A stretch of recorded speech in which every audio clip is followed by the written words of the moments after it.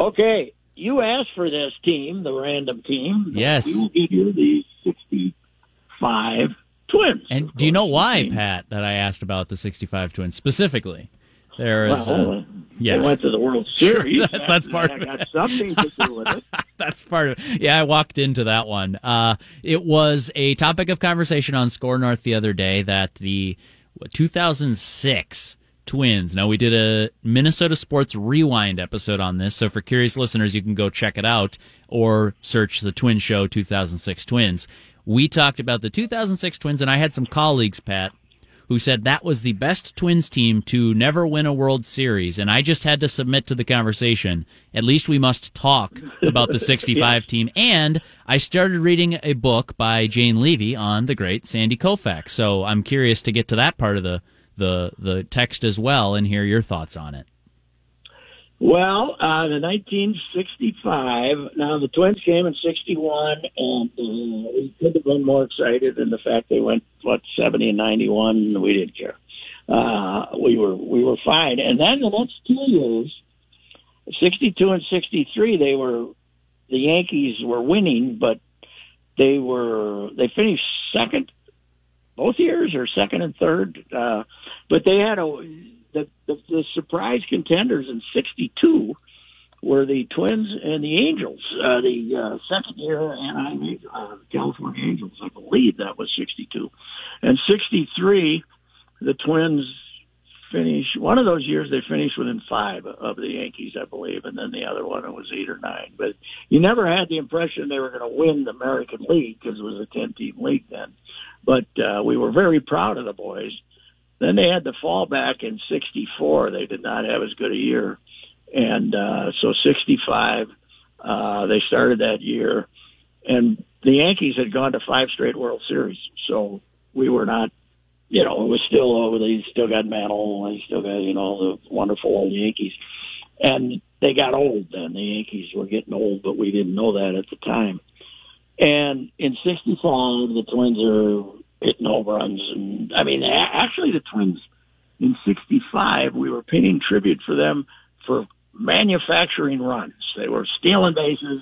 They were moving more. They weren't just standing around waiting for those 3-run homers like dumb teams did right back then.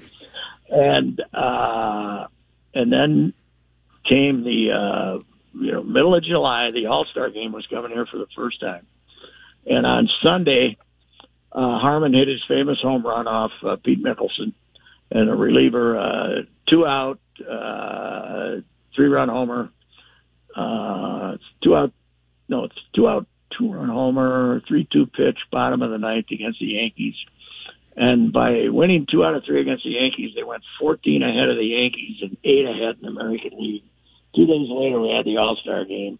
And basically the rest of the summer was a celebration. They did have one little bad spell. But, and of course the winner went to the World Series then. And, that was a hell of a team.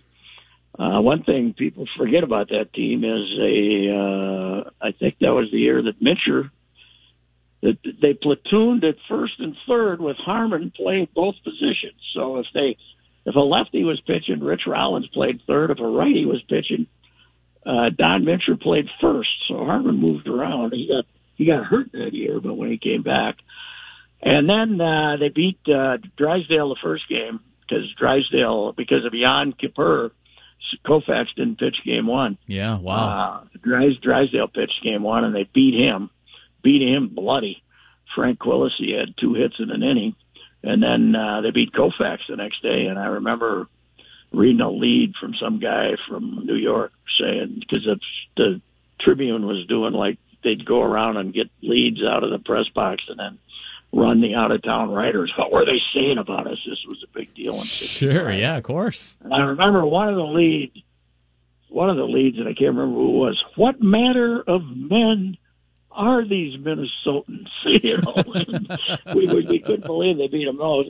Of course, then, like Twins teams do in the World Series, went out and played. They played on the concrete in L.A. The Dodgers, were just a speed team with great pitching. and they had an infield that was as hard as a rock, and they bounced balls over our heads and through our legs, and lost 3 straight, and came home. And Game 6, I was in left field bleachers, and Budcat pitching. I think Budcat was pitching on 2 days rest, and who was Claude Osteen, who had beaten the Twins, was pitching that game. And Mudcat hit a home run. The Twins won the game. It was a beautiful fall day. It was gorgeous out there. The home run ball landed about 5 rows from us. My brother and I had 4 tickets, and we got 14 prior leg guys into the game by I love that. hook or crook or stealing and going out to the parking lot and coming back. They were so dumb. You'd say, hey, I got to go out the parking lot and make it. Then you'd come back with 4 tickets. You'd bring 3 more guys back in. But and then unfortunately, Koufax pitching with 2 days rest. Jim Cott also was pitching 2 days rest for the Twins, and Cott. It was Cott, and they got beat 2-0. Cott was pretty good. Lou Johnson hit a 2-run home run for the only 2 runs in the game, and it went off the left field foul pole. And then Koufax was just unbelievable, and they got beat 2-0. They had one chance to rally, and Junior Gilliam was playing third base and made a great play on. Boy, I should know this. I think on Zoilo was going to be a ball down in the corner, and it was going to be a double that scored at least 1 run and put another couple runs in scoring position, and Junior Gilliam made this great play going to third and threw him out, and they didn't really get another sniff off Sandy that day. But that was the time of our lives, man. We had the National League here with the greatest team ever in the All-Star game. 2 days after Harmon hit that home run, then Harmon hit the home run and hit a home run in the All-Star game. Tony hit a big double in that game, and we had a great old time. The American League was overmatched, but they only lost 6-5, and it was just a fantastic summer, and really probably I was still a hardcore fan then, and it was the summer of my life, man, watching that team. Twins won 102 games that summer, not counting the World Series. That was 7 up in the AL over the White Sox. And you mentioned the Yankees. Boy, they really fell off that year. They won. The second half of the season. Oof. They went in the tank. What was their record? Finished 6th in the American League at 77-85. 25 games back of the Twins. And that, of course, became known for they didn't go back to the World Series till 76, I believe. And that became known as the Horace Clarke era with the New York fans. Because Horace Clarke was a fine second baseman, but the fact that he was their best player about 3 times until Mercer came, the Yankee fans, some writer called it the Horace Clarke era, because the Yankees, since Babe Ruth, had never experienced a decade like they did from 65 to 74 or so. And actually, the best thing that ever happened to the Yankees, George bought them from CBS. CBS had purchased them wanted to get a hold of the TV market, and that CBS was a horrible owner. They had a guy named Mike Burke who was the president, and he was an idiot. And George came in, and as goofy as he was, he rebuilt them back up again. Of course, the fact that free agency arrived 2 years later had a lot to do with it. Yeah, that'll help. Well, Pat, I know you got a lot of respect for the 2006 Twins and that charge they went on in late summer. Is the 1965 Twins team the best to not win a World Series?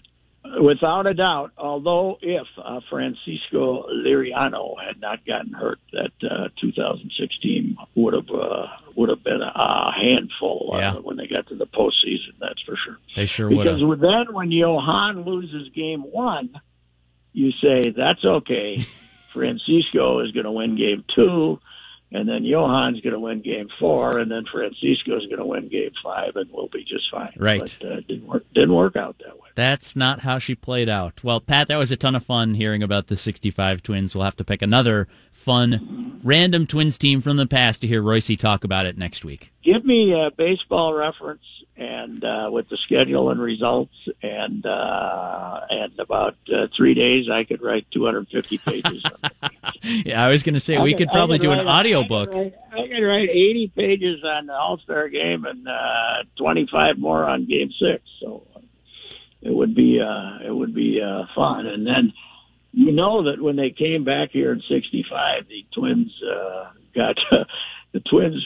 Basically, Billy Martin, who was a coach then, had put about 10 tons of loose dirt around first base, and they made him come out and shovel off this dirt because we were going to turn it into a sod farm after the Yankees playing in the concrete. So after playing out in L.A. in the concrete. Yeah, wow. I mean, sand and gravel and everything. They put everything in there, dirt. And the umpire, can't remember what it was, he caught it and made him take several shovelfuls out. The game within the game, Pat. Yes, sir.